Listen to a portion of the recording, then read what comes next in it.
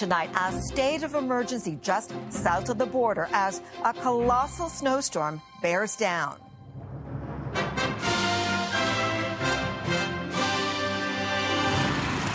A warning about life-threatening conditions. We could possibly see anywhere from 4 to 6 feet. Millions bracing for impact.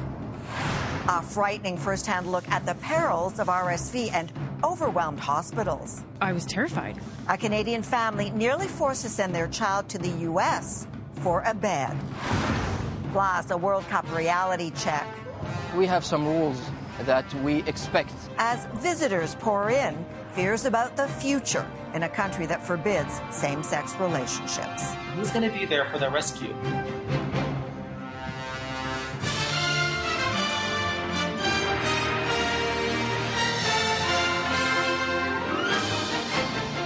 CTV National News with Omar Sachedina. Reporting tonight, Sandy Ronaldo. Good evening. A warning tonight for those living in the Niagara region, especially across the border in New York State.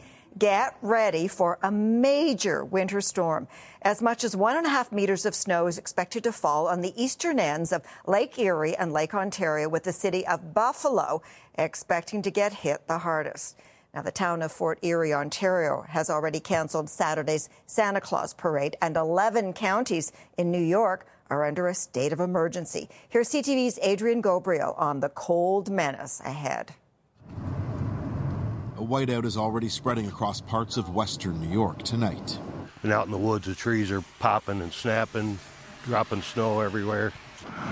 Though this early blast promises to just be the appetizer, with all signs pointing towards a historic winter pummeling on the menu. This is considered an extreme event, an extreme weather event. That means it's dangerous. It also means it's life-threatening. It's not just the potential for 1.5 meters of snow by Sunday morning, it's the speed in which the flakes might fall, with forecasts of 8 to 10 centimeters per hour, according to New York's governor. When it's coming down at that rate, it is almost impossible to clear the road to make it safe to travel. In these parts, this month is known as Snowvember, and with good reason.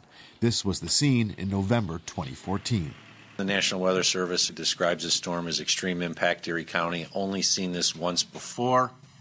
That would be during the storm that actually hit 8 years to the day. The region is hoping lessons learned from that storm, which claimed 13 lives, will better prepare them for the lake effect walloping that's already on the way. The National Guard has been deployed. 350 plows and 5,700 utility vehicles are standing by. Businesses are being advised to close on Friday, and commercial vehicles are now banned from driving on the I-90 and the Niagara Thruway. We have moved snowmobiles, UTVs, and ATVs to Western New York and to the Watertown area in the event that we get into search and rescue operations. If anyone is doubting what's about to touch down, they need not look any further than Orchard Park, where the tailgate will have to wait, with this weekend's Bills game now moved to Detroit. Here closer to home, north of Toronto in Cottage Country, they could get between 30 to 60 centimeters by Sunday. Though, Sandy, that could be a light dusting compared to what's expected in Buffalo. Okay, Adrian, thank you for this. Well, Buffalo is where one Canadian family thought they were headed because of overwhelmed hospitals in Ontario. The mother of a young boy who was seriously ill is now speaking out as the healthcare system struggles to keep up with the surge of COVID, influenza, and RSV. CTV's Mike Walker reports. This is heart-wrenching video of a parent's worst nightmare, a 2-year-old Oakville boy with RSV fighting for oxygen.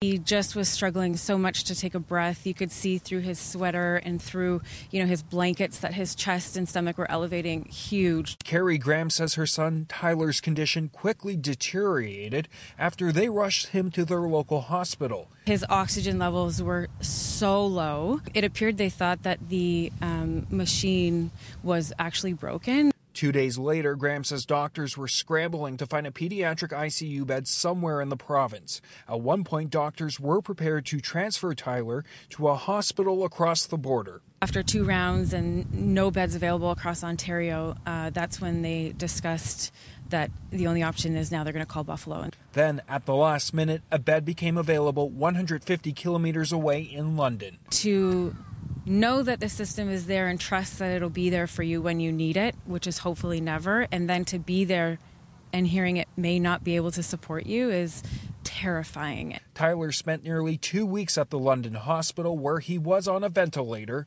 Are you feeling better? Yeah. His condition did improve, and Tyler was discharged on October 28th, his third birthday. I love you, Tyler. Ontario hospitals have seen a recent surge in pediatric ICU admissions and have been operating over capacity. The health minister responding to Tyler's case today. That patient that you're referring to actually did get care in the province of Ontario. Currently, there are 114 children in the ICU, 2 more than the maximum the system can handle. Now back at home in Oakville, Graham says her son is recovering well. When asked today, provincial health officials didn't specify how far children requiring ICU beds could be transferred. Graham says she's sharing her son's story to make parents aware of the RSV symptoms. Mike Walker, CTV News, Oakville. One day after Chinese President Xi Jinping chastised Prime Minister Justin Trudeau at the G20 summit, Canada is being accused of acting in a condescending manner. The Chinese Foreign Ministry says Xi's rebuke was a normal conversation and that strained ties with Canada is not China's fault. The diplomatic dispute coincides with concerns over the disappearance of a Chinese human rights activist who was granted asylum by Canada. CTV's Judy Trin reports. All Catherine Dong has of her father right now is a photo and a fragile hope. He survived because the dream of being reunited with his family was so strong. And then again, that dream of freedom was snatched away. Her father, Dong Guangping, was arrested in Vietnam in August. At his safe house in Hanoi, witnesses saw police place a black hood over his head. His family worry the Vietnamese government has turned him over to China. And I know that in China he will face more persecution, more mistreatment, more injustice. Dong, once a high-level police officer, has been imprisoned several times after speaking out about the Tiananmen Square massacre of 1989. In 2015, the Canadian government granted the family asylum. His wife and daughter made it out, but not Dong. In 2019, he tried to swim to Taiwan, but failed. Then he fled to Vietnam in 2020, where he lived until his arrest. Every hour, every day, every week that goes past without us knowing where he is, without knowing anything about his fate, means really that the danger he faces is only continuing to deepen. In a statement, Global Affairs said it's working to ascertain Dong's whereabouts, including through diplomatic engagement with both Vietnam and China. We have been told and are confident that it is the case that both the Prime Minister and the Minister of Foreign Affairs have raised the case. Today, Dong's daughter hand-delivered letters to the Chinese and Vietnamese embassies, pleading for answers and the release of her father. It's not known how many human rights activists with ties to Canada are currently detained in China. But Sandy, what we do know is that Dong has been missing without a trace for more than 80 days. Judy, thank you for this. Russian missiles pounded Ukraine's power grid again today. At least 7 people were killed. Ukraine says Russian strikes have left 10 million people in the cold and without power as the season's first snow fell in Kyiv. Now, the violence in Iran claimed the lives of 2 children today. They're among the more than 360 protesters who've been killed in a crackdown by security forces over the last 2 months. Protests that first started after a young woman detained for allegedly breaking the rules on hijabs died in police custody. Here's CTV's Danielle Hamanjan. The words that echoed through the Tehran metro system would have been unthinkable just a few months ago. I am a free woman, they chanted. You are the pervert. You are the whore. Seconds later, Iranian forces chased them down the platform, as they've done across the country over 2 months of anti-government protests. And even more so this week, following calls to commemorate the victims of the 2019 bloody crackdown over fuel prices. Among those indiscriminately killed, a 10-year-old boy who wanted to become an inventor.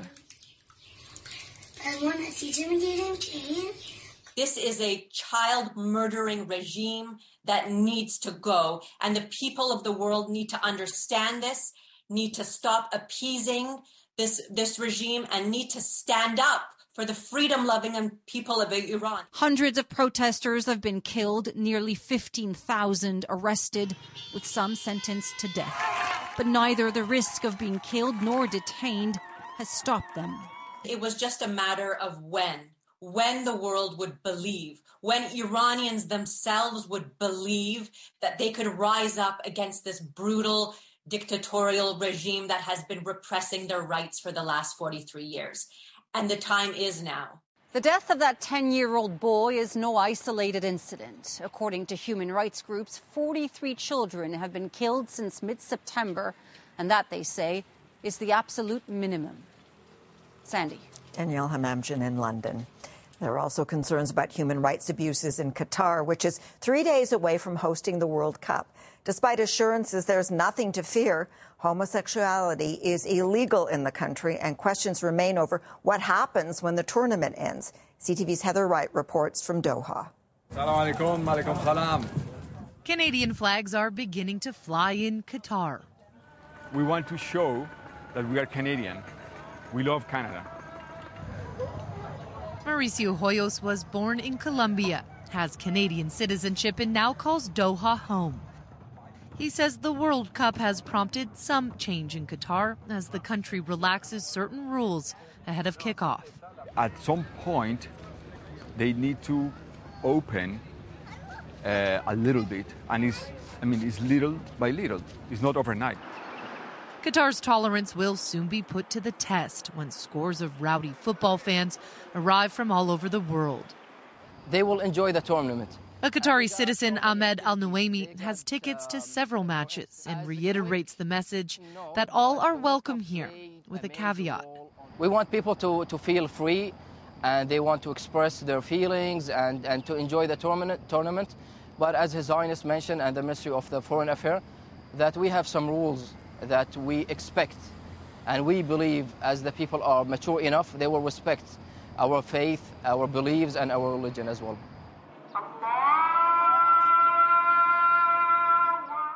FIFA requires host countries to comply with its rules promoting tolerance and inclusion. LGBTQ2S+ fans are welcome, despite same-sex relationships being against the law. But there are concerns for the local gay community once the world goes home. What's going to happen after the World Cup? Well, I'll tell you, locally, there are conversations about Western cleansing. Dr. Nas Mohammed is one of the few Qataris to publicly come out as gay. He now lives in San Francisco, but fears for those still in Qatar. Just within the last 2 months, I had somebody disappeared because they were wearing makeup. Many LGBTQ2S+ fan groups have decided to skip this tournament over safety concerns. As for Canadian fans, Global Affairs expects between 20 and 25,000 to make the trip to Qatar in the coming weeks. Sandy. Heather Wright in Doha. Thanks, Heather. And Team Canada got a big boost today, just before the country's first World Cup appearance since 1986. Lucas Cavallini! That penalty kick in extra time gave Canada a 2-1 victory over Japan in an exhibition game. The Canadians play Belgium in their opening match on Wednesday. And CTV National News will have special coverage of the World Cup in Doha starting this Sunday. Time for a short break, but when we come back... A new day is dawning on the horizon. Nancy Pelosi and the end of a transformative tenure. Plus, soap for hope, from a side hustle to an extraordinary enterprise.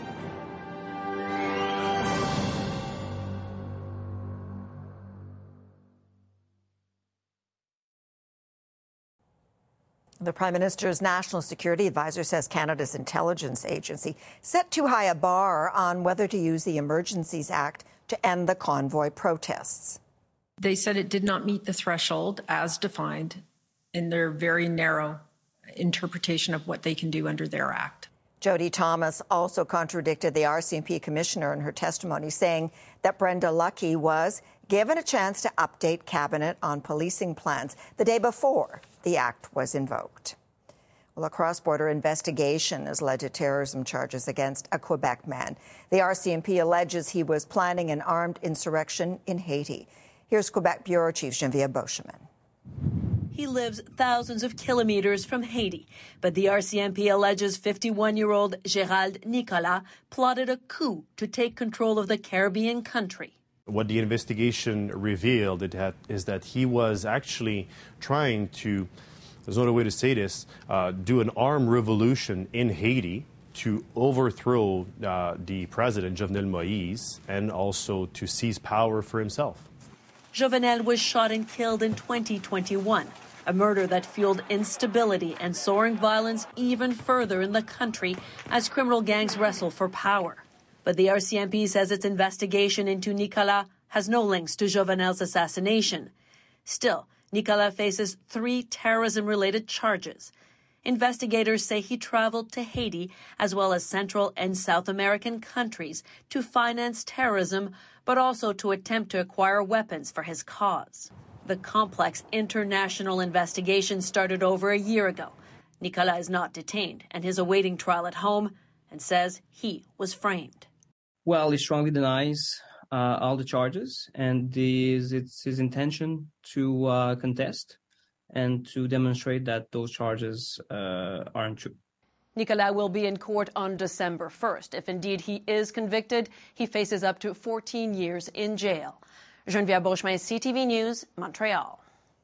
The U.S. Congress is facing a challenge. Who will replace Nancy Pelosi, one of the most powerful figures in American politics, now that she's stepping down? For me, the hours come for a new generation to lead the Democratic caucus that I so deeply respect. The mother of 5 went from homemaker to House Speaker as the first and only woman in the job. Pelosi's announcement comes almost 3 weeks after her husband, Paul, was attacked in their San Francisco home. Still ahead, traveling a healing path filled with both history and hope.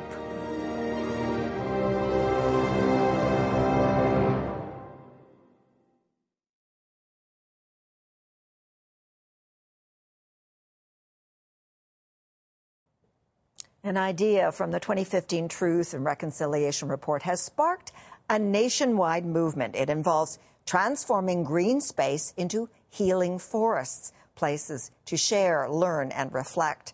In tonight's Indigenous Circle, CTV's Creason Ashkate explores one of the 10 paths, this one in Nova Scotia. Sisters Ella and Eva Nicholas walk the beautiful Sky River Trail in Waigoma First Nation every week. Today, it's a tourist destination for hiking, fishing, and land-based learning. But it is also a traditional gathering place for the Mi'kmaq. For thousands and thousands of years, this river has been like a provider for our people. The Mi'kmaq would come to this healing forest to harvest traditional food and pick medicines, a practice that is now coming back, with this garden used to grow tobacco, mint, and sage. We wanted it to be a safe place for gathering, to do ceremonies, to do workshops, to share some of our cultural knowledge. And by next summer, the forest will have a new addition, with the return of this traditional Mi'kmaq gathering place known as the Longhouse. The space will be used to learn about the Mi'kmaq culture and for healing for residential school survivors. It's going to be great because I think we'll all have a place. Muglit Gould Peltier was forced to attend the Shubenacadie residential school at only 6 years old. Now 82, she still carries the trauma she endured in that school. It's there. It's been there all along. But to have it come out is a different thing altogether. And to deal with it, I suppose, is another thing. And I don't think I'm at that point yet. Ella and Eva's father and 11 of his siblings also attended that same school. They, too, see the Longhouse as a solution. A lot of us grew up with trauma. You know, nobody here is perfect. Everybody needs a chance to heal. And this is like an open invitation. An invitation that is already being accepted by residential school survivors in the community. Creason Ashkate, CTV News, Waigoma First Nation. And Creason joins Manitoba Bureau Chief Jill Makashon in a CTV News special airing tomorrow on residential schools and the papal apology. I think I did see you at Maskwacis just really briefly. I was in the cemetery and you were in the powwow arbor. Yeah. What was that like? This wave of emotion, from the beginning, the Pope got on stage right to the end and during the apology, and there was people crying, there's people getting up and needing to take a break. I keep thinking in my mind, I want to be able to talk about what might happen next, but we really don't know what might happen next, do we? No, everything is a wait and see, and everyone's saying this is a good first step, but we need more from the Catholic Church. The damage is done, and the incarceration rates, the drug addictions, everything is all there. All of that is intergenerational from residential schools right up to today. The Pope's apology, a reporter's notebook, airs Friday at 9 p.m. Eastern on CTV News Channel and starts streaming at midnight on Crave.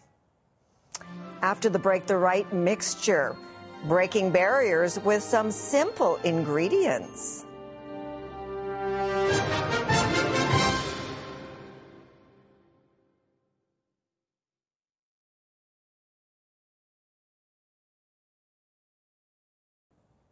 We leave it tonight with a story of inclusion sparked by a pandemic hobby. As BC Bureau Chief Melanie Nagy reports, two spirited siblings are cutting through the business of suds to start a meaningful dialogue. Mixing, melting, and measuring. Making handcrafted soap. Bring it up. Yeah, that's good. Is something Simon Vanderloo and his older sister Caroline do together every week. We started to make soap during COVID when Simon and I had a little bit of extra free time, and we decided to spend it together. Yeah. While it began as a way to keep busy during the early days of the pandemic, it's now become a bustling business. The thing about soap is that you make a lot of it, and then you have a lot of it. So part of it was just let's sell it. Let's see if we could make it something bigger. Something bigger for Simon, who lives with Down syndrome. Part of my hope of this business is to show what's possible, because many people with developmental disabilities are underemployed, are not given opportunities. Simon is an equal partner. Not only does he make the product, he helps sell it online and at community markets. Are people buying your soaps? Yeah. They are. Sales are good, but what's even better, the brother-sister duo are breaking down barriers. Many people think workplace accommodation is really challenging. I do want to encourage people to think differently about disability, about work. You see, every bar of soap sparks a conversation. I can see people start to think differently, and some assumptions they may have made start to change. And I am so pleased by that. Yeah! For now, it's only the two of them making soap. However, their shared goal is to grow the business so they can hire others in need of meaningful work. Are you goofy off? Yeah. Because, as Simon has clearly shown, everyone has potential. Melanie Nagy, CTV News, New Westminster, BC. Thank you for sharing your time with us this Thursday. I'm Sandy Ronaldo. John Venevali Rao is here tomorrow. I'll see you Saturday.